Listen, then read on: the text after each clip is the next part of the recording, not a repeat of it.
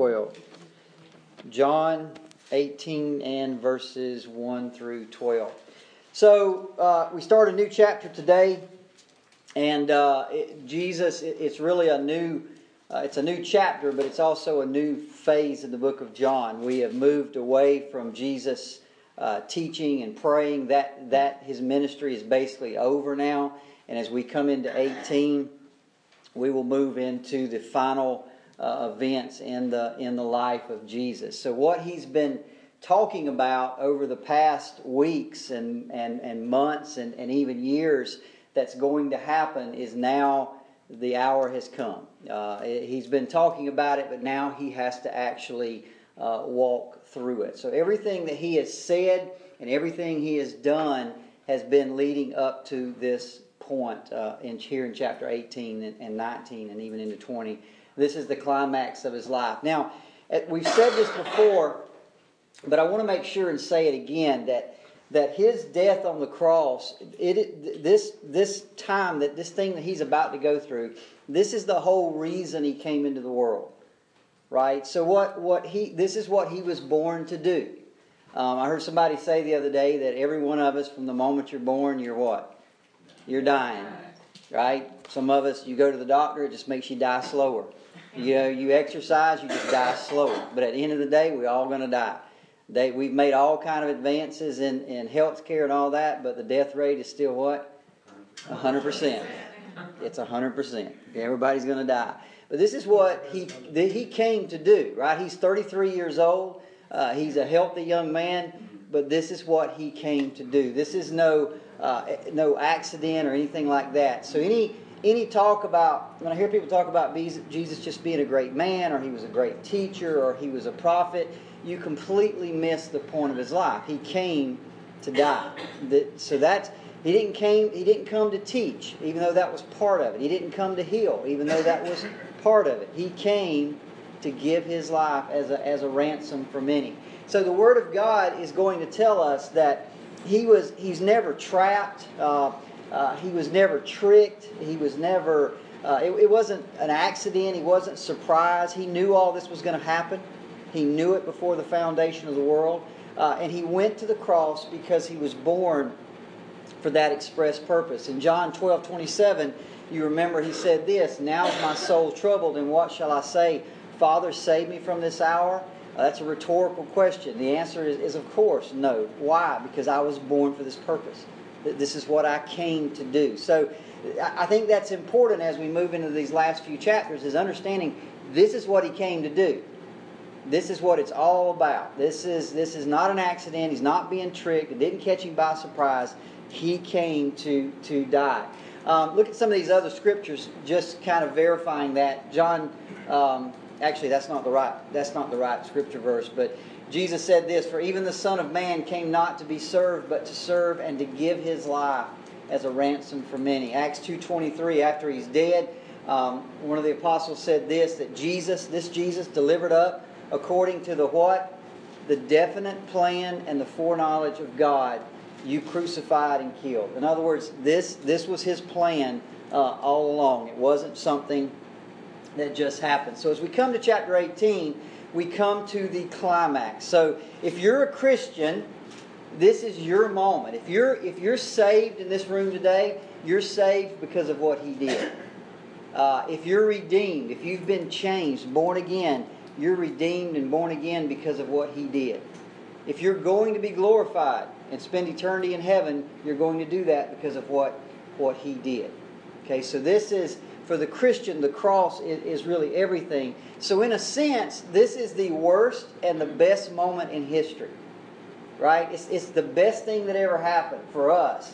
But it's also one of the worst things that ever happened.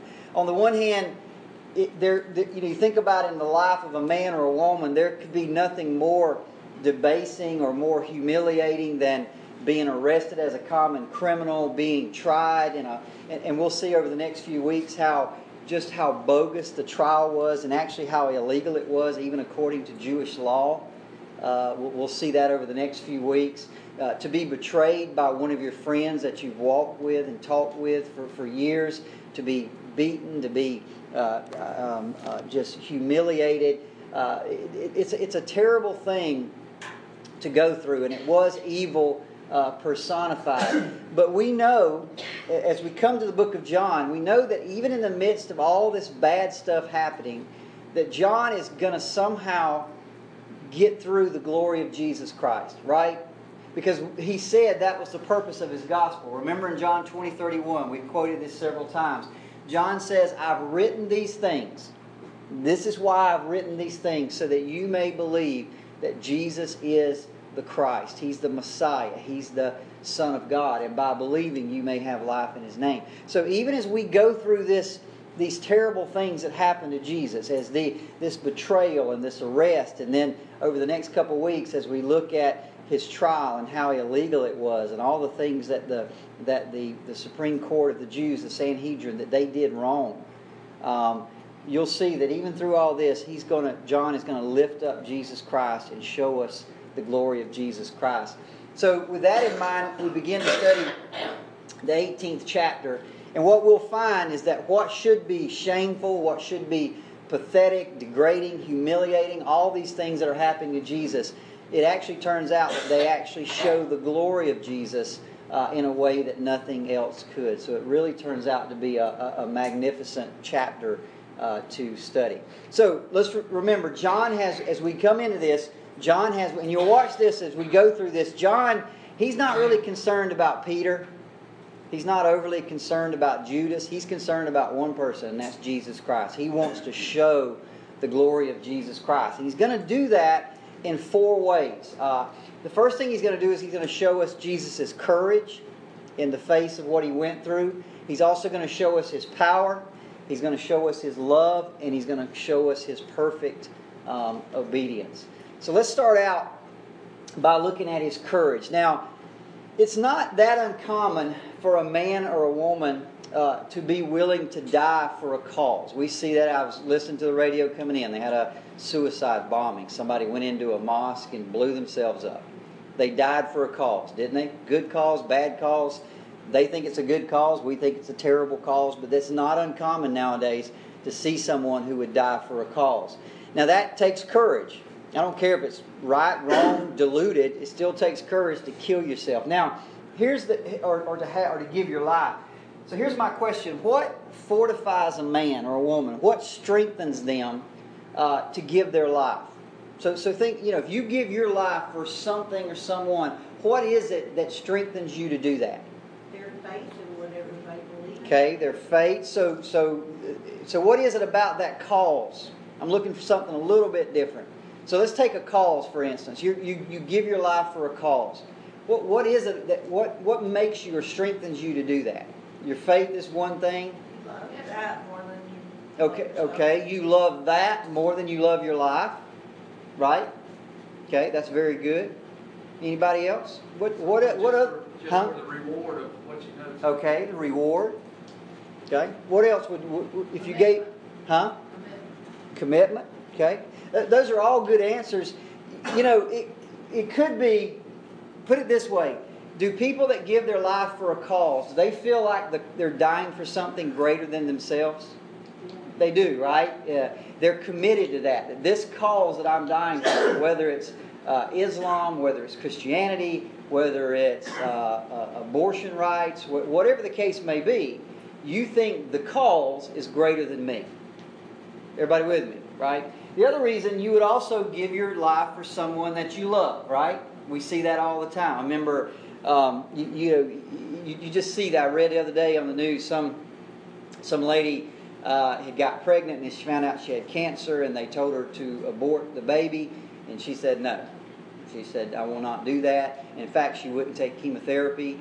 She gave birth to that baby, and a month later she died. But to her, that baby, give life to that baby, was more important than her to have life. So we see those kind of things. It takes great courage to do that. But in Jesus' case, it's a little bit different. Okay, He's giving His life, but here's the thing: He's not dying for something greater than Himself, is He? Because there is nothing greater.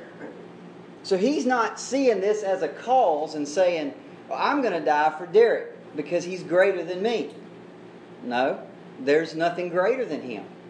So he has to walk into this situation to give his life for a cause, right? But that cause is not greater than him. So, in fact, the greater here is dying for the lesser. Everybody agree? Okay?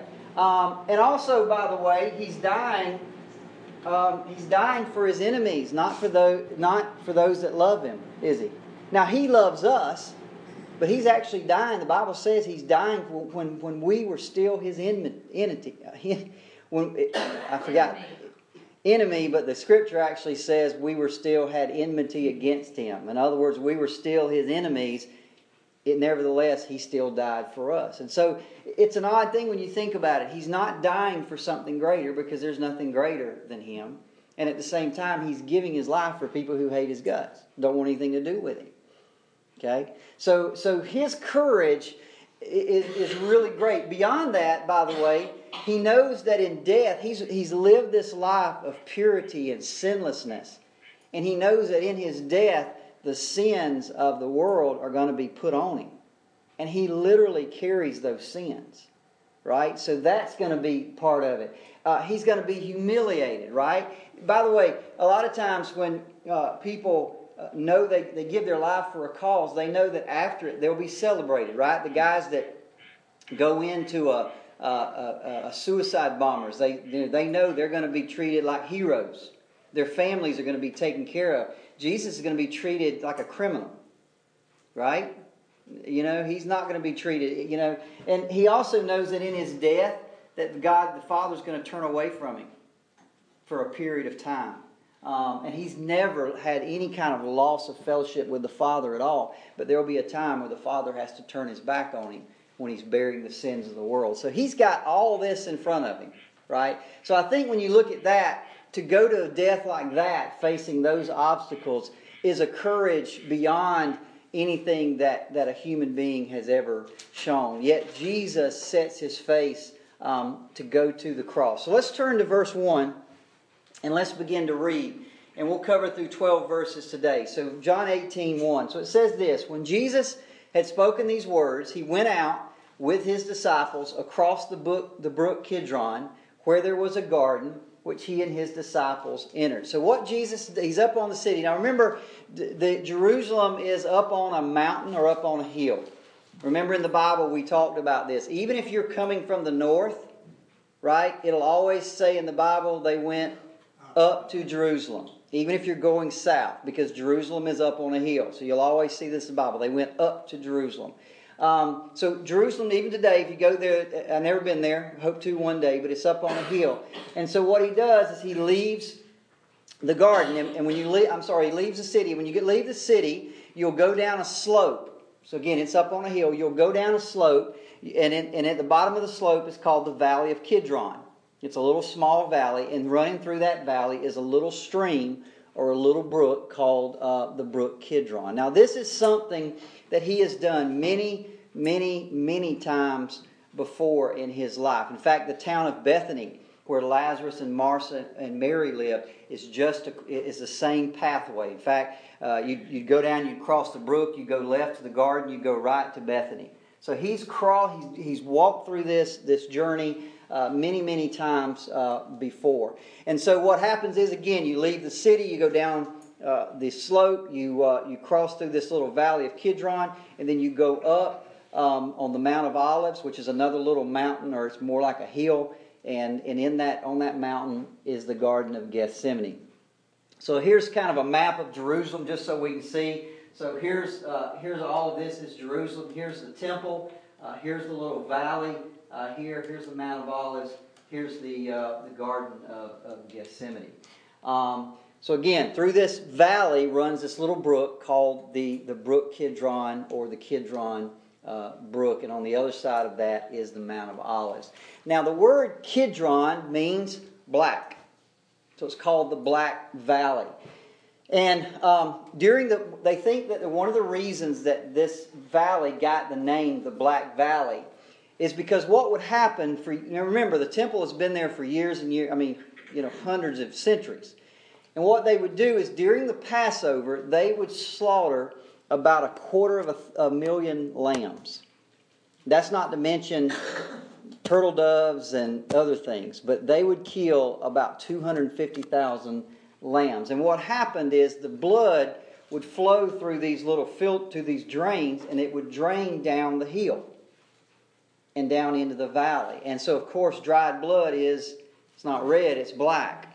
And so what would happen is that the blood would dry on that hillside and turn black. And they think that's one of the reasons that it was given the name the Kidron Valley or the Black Valley. Now, when the Romans came along, they saw that, all that blood, and they said, well, this is just unsanitary. And so what they did is they built an aqueduct and some drainage system. And what it would do is they would take all that blood and they would wash it down into the brook. And so the brook would actually carry the blood away. So instead of the valley being black and with dried blood, the blood would run out down into the brook filled with the water from the aqueduct, and it would wash it away. So the brook Kidron means the black brook. Okay, so this was something that the Romans themselves did. Now remember, the night that Jesus is coming down, this is what? This is Passover. So the sacrifices have been going on that week. Now we're told by scholars, I read this, I don't know for sure, I read this in a book, that there was a full moon that night.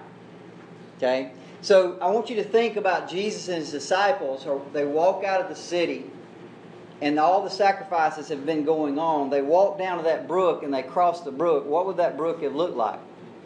It would have been flowing black with blood. So He would have seen that.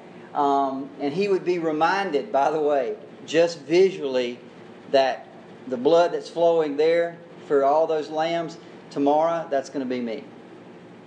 You know, He would have been reminded by that His blood would be poured out as a sacrifice in the morning. Now, as I mentioned, this is a common journey for Him. It's one He's made many, many times before. It's been His custom throughout the years of His ministry when He was in Jerusalem to go to the Mount of Olives and go to the Garden of Gethsemane. In fact, look at verse 2.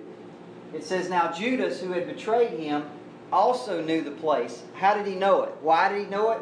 For Jesus, what? Often met there with His disciples. So this is not something Jesus did one time. He went there many times. He did it often. So Judas knew that when Jesus is in Jerusalem, when it got time to go somewhere, that's where He's going to go. So when He came that night to the garden, He wasn't just guessing, was He? So He knew that because Jesus had done that many, many times before. Now this was a private garden. Even at that time, the gardens on the Mount of Olives were private gardens owned by rich people. So this wasn't just a public garden that the government somehow, opened up to the public. It wasn't like that. This was a private garden, and its name, Gethsemane, literally means oil press. So if you ever want to know what Gethsemane means, it means the oil press garden. So this was an active olive garden where they would go and take the olives. They had an oil press where they would press out the oil out of the olives and package it and sell it and use it or do whatever that they did with it. Now, if it's a private garden, then again, we don't know this for sure, but evidently Jesus would have known an individual who had given them access to that garden. Maybe there was a gate to that garden that needed a key. So He had access, and Him and His disciples, they had done that often. So evidently somebody owned that garden and had given Him access to it. So again, this was something that He did often. It was a place where He could rest from the trials. He could rest from the conflicts with the Pharisees and with the people. And it was just some place He could spend time alone and with His disciples and with the Father. But now, on this night, there's not going to be any rest. Okay, so He knows, and you'll see here in just a minute, He knows exactly what's going to happen. He knows everything's going to happen to Him. So He goes there that night, and as He enters the garden, He knows what's coming. Now, again, I can't help but think that as He crossed that brook and He saw in it the blood of all the lambs that were being slain that week, His mind had to be filled as He goes into that garden. He knows what's coming, right? He's just seen the blood flowing through the brook. And so you got to think about this. This is on His mind, right? And he's fully God, but He's also fully human. And a fully human, your mind's telling you to what? Dude, you need to run. You need to get out of here.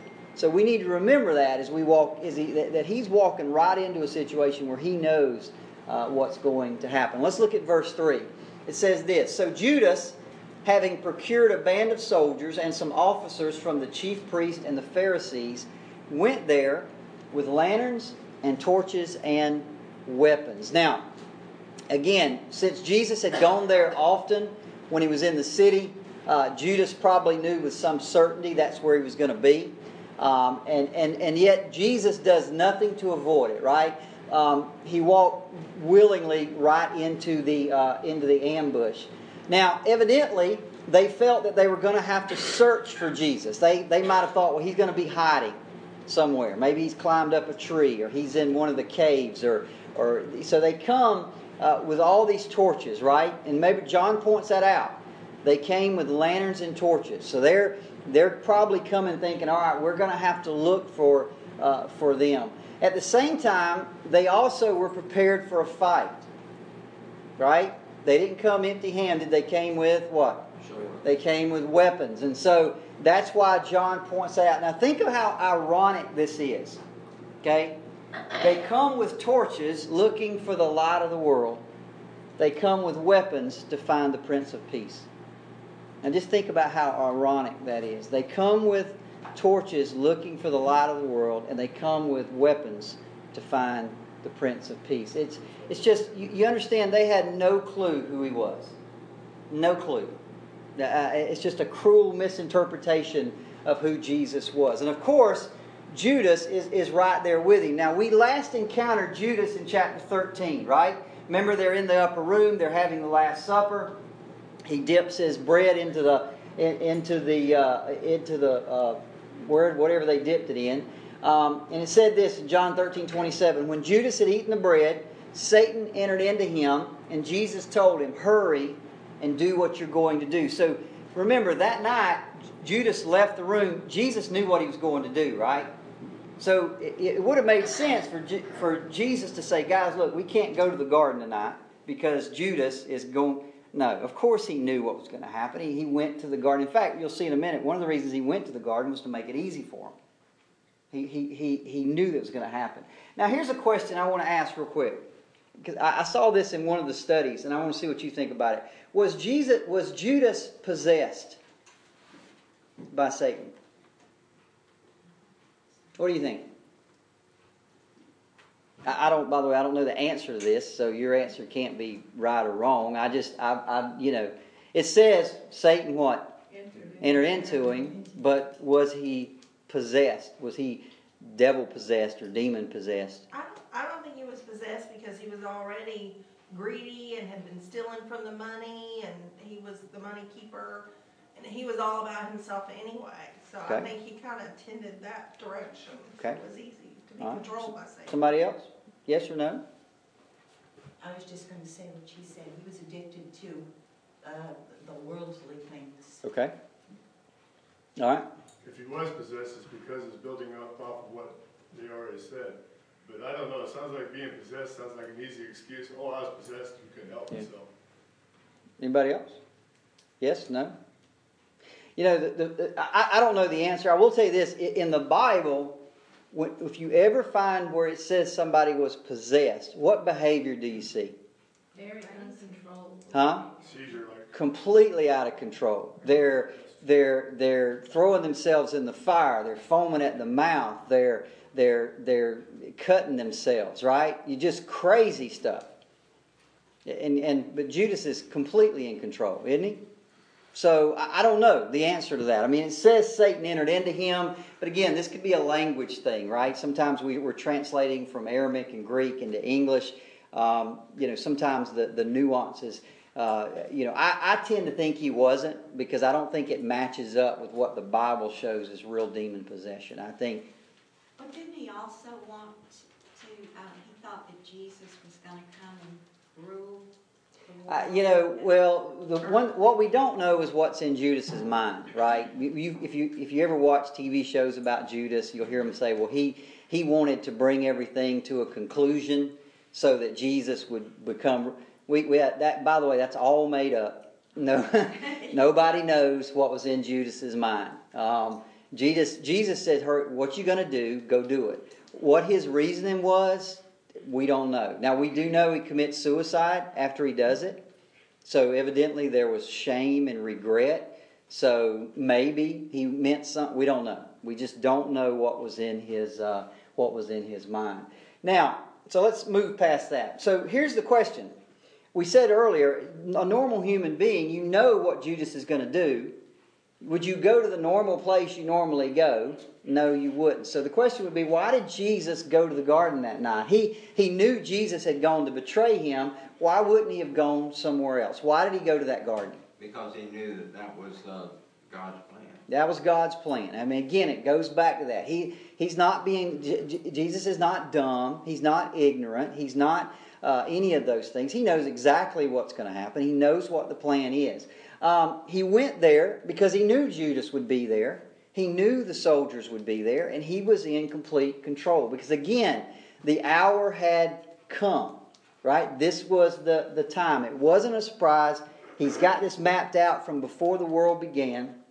He knew Judas and the soldiers would come to the garden on that night, and he knew that before those men were even born. In fact, I really think he wanted to make it easy for them.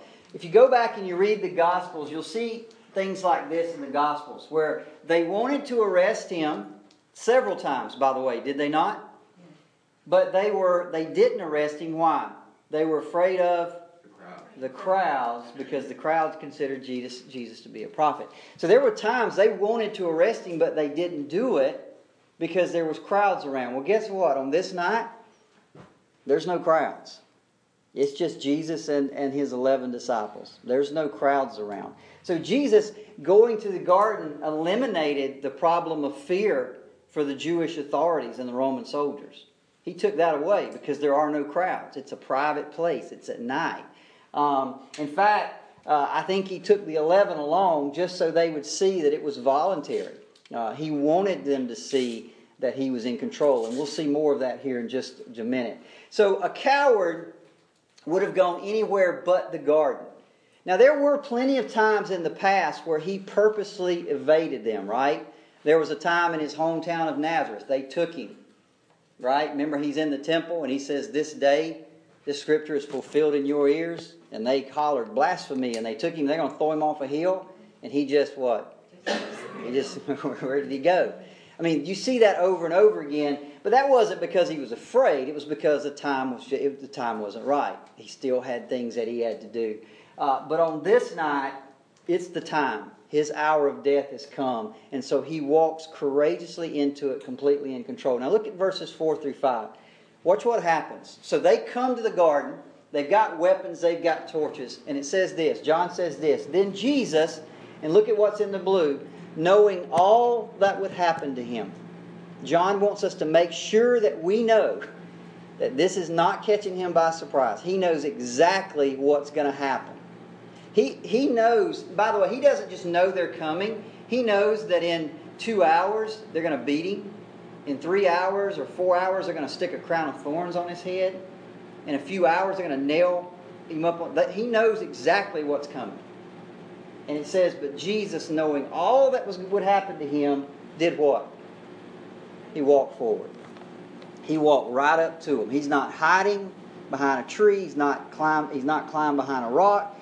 He walks right up to him and he asked them, "Who do you seek?" And they answered him, "Jesus of Nazareth." And Jesus said to them, "I am he." And Judas, who betrayed him, was standing with them. Now, other Gospels tell us that Judas actually walks up and kisses Jesus. You know, we've got the Judas kiss. Ever since then, you know, that's a terminology we use sometime when somebody betrays us. We call that the Judas kiss. But by the way, for example, Luke 22:48, Jesus said, "Judas, would you betray the Son of Man with a kiss?" But remember, John doesn't tell us that because John could care less about Judas, right? This is about Jesus. So he tells us Judas is there, but he doesn't really tell us what Judas says. He's not really concerned with any of that. He's concerned about glorifying Jesus, right? See, when you read the Gospels, Matthew, Mark, Luke, and John, each one has their own kind of purposes that that's why each one will tell you different things. Again, John is all about what? Glorifying Jesus. So people like Peter, people like the other disciples, even the Roman soldiers, they're minor players. He wants us to see Jesus. In fact, watch out John make sure that we notice who initiated the encounter, right? Read it again. Then Jesus, knowing all that would happen to him, did what? He came forward. In other words, he initiated it. He didn't wait for them to come to him. He went to them and said, "Who are you looking for?" And they said, of course, Jesus of Nazareth. And he said, "I am he." And oh yeah, look in your Bible. You'll notice that the word he should be in italics more than likely. If you've got King James or the New King James, you'll notice that the he is in italics. What he literally said in the Greek or the Aramaic is, he said, "Who are you looking for?" And they said, "Jesus of Nazareth." He said, "I am." I love it in the Aramaic Bible in plain English, which is where they basically just translate the Aramaic directly into English. It says he said, "Who are you looking for?" And they were saying to him, "Yeshua the Nazarene." And Yeshua said to them, "I am the living God." Not just I'm Jesus, but I am the living God. And so I love that. So let's look at his power and what happens next. Look at verse 6. When Jesus said to them, "I am," or "I am he," they drew back and fell to the ground. Now, question, why is this even there? In fact, why would Jesus do it? He knows he's going to give himself to them, doesn't he? He knows he's going to surrender to him. He's going to let them take him. He's come to die. Why would he do that? Why would he say, "When I am he," and they all fall down? Why is that there? Demonstration of his power. Okay, demonstration of his power. To show the very fact that those are both exactly correct. You see, in the other Gospels, you have Jesus on his knees praying in anguish, right? But not in John's Gospel. You don't find that in John's Gospel. In his Gospel, Jesus is on his feet and everybody else is what? On the ground. Okay?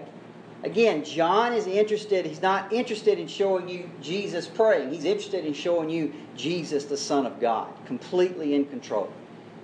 That's what he wants us to see. He wants us to see his power. And by the way, the disciples saw it that night, didn't they? As they're standing there and he says, "I am he," and they all fall down, they're like, whoa, man, he could, in your mind, you're realizing, man, he could get out of this with one word. He could get out of this with one breath if he wanted to. And by the way, he did it not only for them, he did it for who else? He did it for us, so that we can read about it 2,000 years later and know he did that voluntarily. He could have got out of it, but he didn't. You see, he had the power to not go to the cross. He could have called 10,000 angels, could he not, to come and rescue him. He could have killed them all with the breath of his mouth. That's what he's showing us there. I could speak a word and y'all are dead. But he didn't. The God of all power used none of it on that night. They're not taking his life. He's what? He's giving it. He's laying it down. And he wants us to see that. And he wants the disciples to see that as well.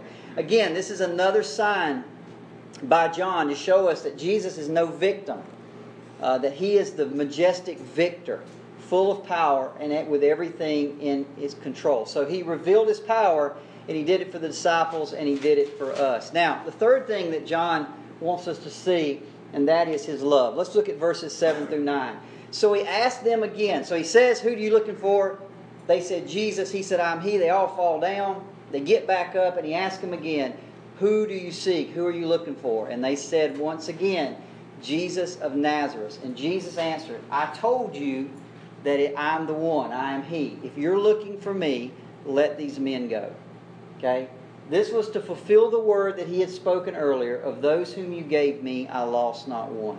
So here we are, over the last few weeks, if you've been with us from chapter 13, chapter 14, 15, and 16, you'll notice that Jesus is constantly protecting his disciples, is he not? He's concerned about them. He's filling them with, this is what's going to happen. This is what I need you to do.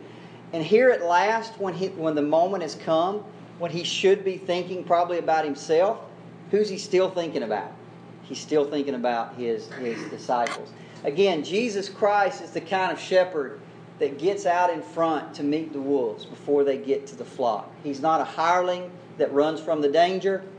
The true shepherd protects them from the wolves. I think he was concerned about his disciples also because he knew that they had a mission after he was gone. Absolutely. Absolutely. And so here he is. He's the victor. He's the king giving commands. And he is a shepherd displaying his protected love. Now, here in this group that night is this guy called Peter, right? Now, what do we know about Peter? Tell me so far from what we know about him. What's his personality? He's kind of quick-tempered. He's quick-tempered. What else? He speaks his mind. He speaks his mind, doesn't he? What else? He's impetuous. He's what? He loved Jesus. Oh, man, he loves Jesus with all his heart. And he loved what he stood for and all that. Yeah, now, there's no doubt. He loved. We're going to talk more about Peter over the next couple of weeks because he comes into play. But here's Peter. Now, remember, he's impetuous. He's quick-tempered. By the way, is he brave? Yeah. Oh, yeah, man, he's brave. There's nobody braver than Peter. Dude, when you'll step out of... When you'll tell Jesus, call me to come to you, and you'll step out in an ocean that's boiling, you got some courage, right? He's got faith. I mean, there's nobody like Peter. So here's Peter. He's in this crowd, and he's watching this, and he's just seen Jesus say, I am he, and what happened? They fall. Now, what do you think Peter's thinking? Come on. Let's go. It's on now. I mean, he's ready, right? I mean, you know Peter. And Peter's got him a little sword. Now, I don't know why he's got this sword. Jesus has been preaching peace, and Peter's always got this little. It's not a sword. It's bigger than a knife. It's probably about this long. Some of the studies describe, but Peter's got it hid somewhere, right?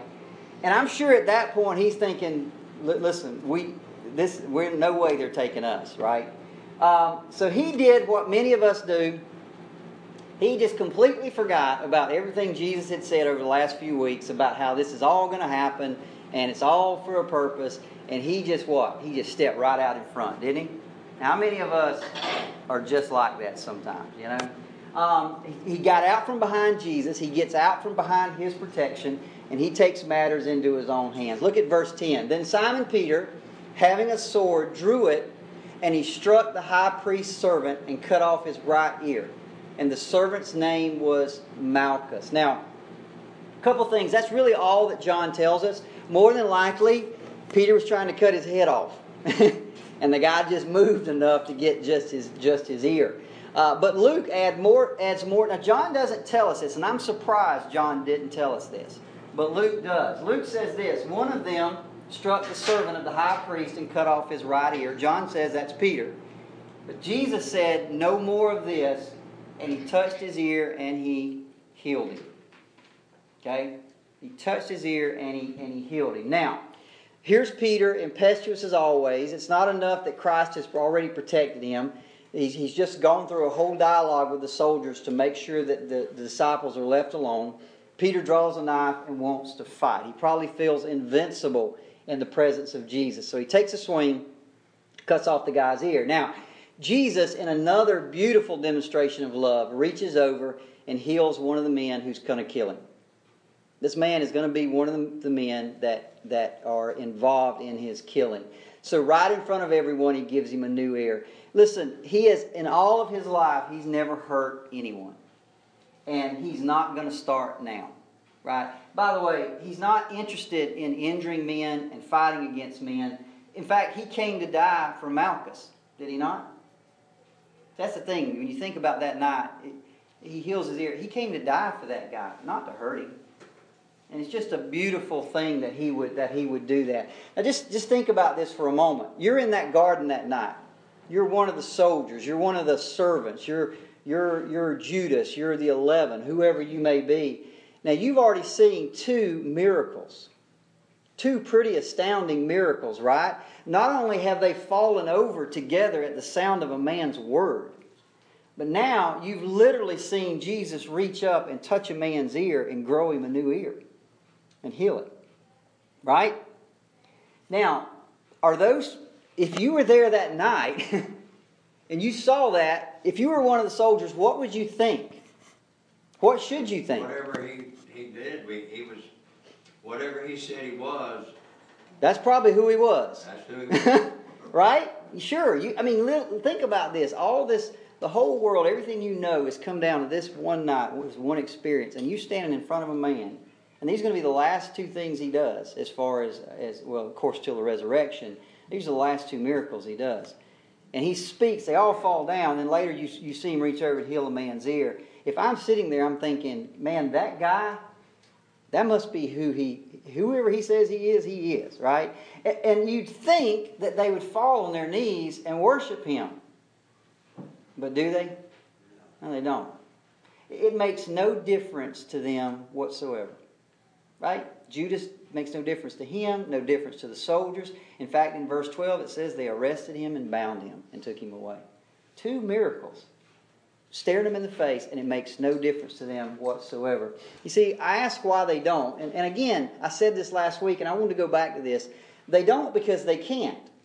It's like I mentioned last week. It's not because they're stubborn and hard-headed. By the way, they are stubborn and hard-headed. Are they not? Just like we were. That's part of it. But see, the fact is they're blind. Look at 2 Corinthians 4:4. It says, in their case, the God of this world has blinded the minds of the unbelievers to keep them from seeing the light of the gospel of the glory of Christ, who is the image of God. In other words, they're there on that night, and the glory of Jesus Christ is displayed right in front of them. His miracle-working power, His love, it's right there, and they cannot see it. Why? Because they're blind. They can't see it. That's what Paul tells us. They're blinded. Now, here's the question. Why do we see? Because our eyes have been opened. That's what Paul says in 2 Corinthians 4:6. For God, who said, let light shine out of darkness, has shone in our hearts to give the light of the knowledge of the glory of God. He's shown the light in our hearts so we can see.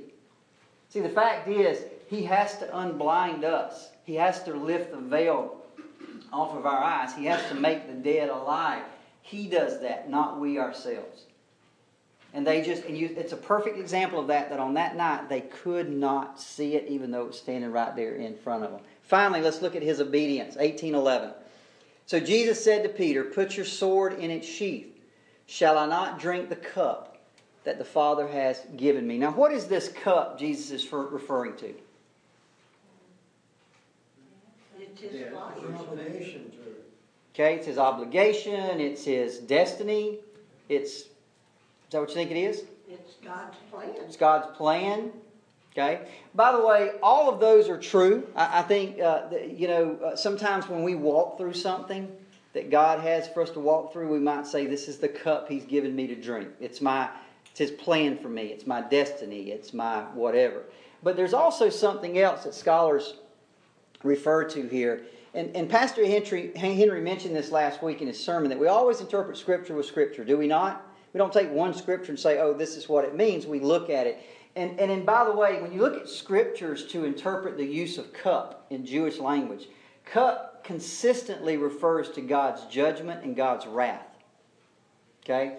Look at Jeremiah 25:15. Thus the Lord, the God of Israel, said to me, take from my hand this cup of the wine of wrath, and make all the nations to whom I send you drink it. Psalm 75:8. For a cup is in the hand of the Lord, and the wine foams. It is well mixed, and He pours out of this. Surely all the wicked of the earth must drain and drink down its dregs. Revelation 14:10. He also will drink of the wine of the wrath of God, which is mixed in full strength in the cup of His anger. And he will be tormented with fire and brimstone in the presence of the holy angels and in the presence of the Lamb. See, what Jesus is saying is not only is He going to drink the plan of God, the suffering that God has for Him, He's going to drink the wrath of God. Okay, now that is an amazing thing. He's going to drink the wrath of God. By the way, He's drinking it, the cup meant for you and me. He's going to drink it for us on that night. Whose wrath was it? It's God's wrath against your sin and my sin. Romans 2:5-8. Paul said this, because of your hard and impenitent heart, you are storing up wrath for yourself on the day of wrath when God's righteous judgment will be revealed. For those who are self-seeking and do not obey the truth but obey unrighteousness, there will be wrath and fury. How critical was this? By the way, if he had not gone through with it, had he been disobedient on that night, as was Adam, you and I never could have known salvation. Romans 5:19 says, "For by one man's disobedience many were made sinners. By the obedience of one many shall be made righteous." Because he drank our cup on that night, we can be made righteous. He could have walked away. He could have said, "No, I can't do it. Won't do it." And salvation would not have been possible. The soldiers and the Pharisees who came to arrest Jesus that night were witnesses to the majesty of Jesus Christ. They saw His courage, His love, His power, His obedience. And 2,000 years later, as we sit here today, we have witnessed the same things as we study this passage of Scripture. But notice what verse 12 says. "Then the band and the captain and the officers of the Jews took Jesus and bound Him. And they took Him away to die." You see, they witnessed it all, but they couldn't comprehend it. They couldn't see it. The question, though, is what about us? You know, that's what this all... It's interesting to sit here and read it and think about them, but the Bible should always come back to us. The question is, we've seen it all. Do we see it? Right? The fact is that if we don't believe in and obey the Son of God, then we're right there with those soldiers on that night. We're no different from them. We have seen and not comprehended, and the wrath of God remains on us. John 3:36 says, "Whoever believes in the Son has eternal life. Whoever does not obey the Son shall not see life, but the wrath of God remains on him." Because of what He did on that night, if we've put our faith and trust in Him, which is evident by our obedience to Him and His Word, then we are free from God's wrath. We are free from His judgment. Romans 5:9 says it this way, "Since, therefore, we have now been justified by His blood, much more shall we be saved by Him from the wrath of God." Okay? Any questions or comments? All right, let's pray. Father, we thank You as we come into John 18.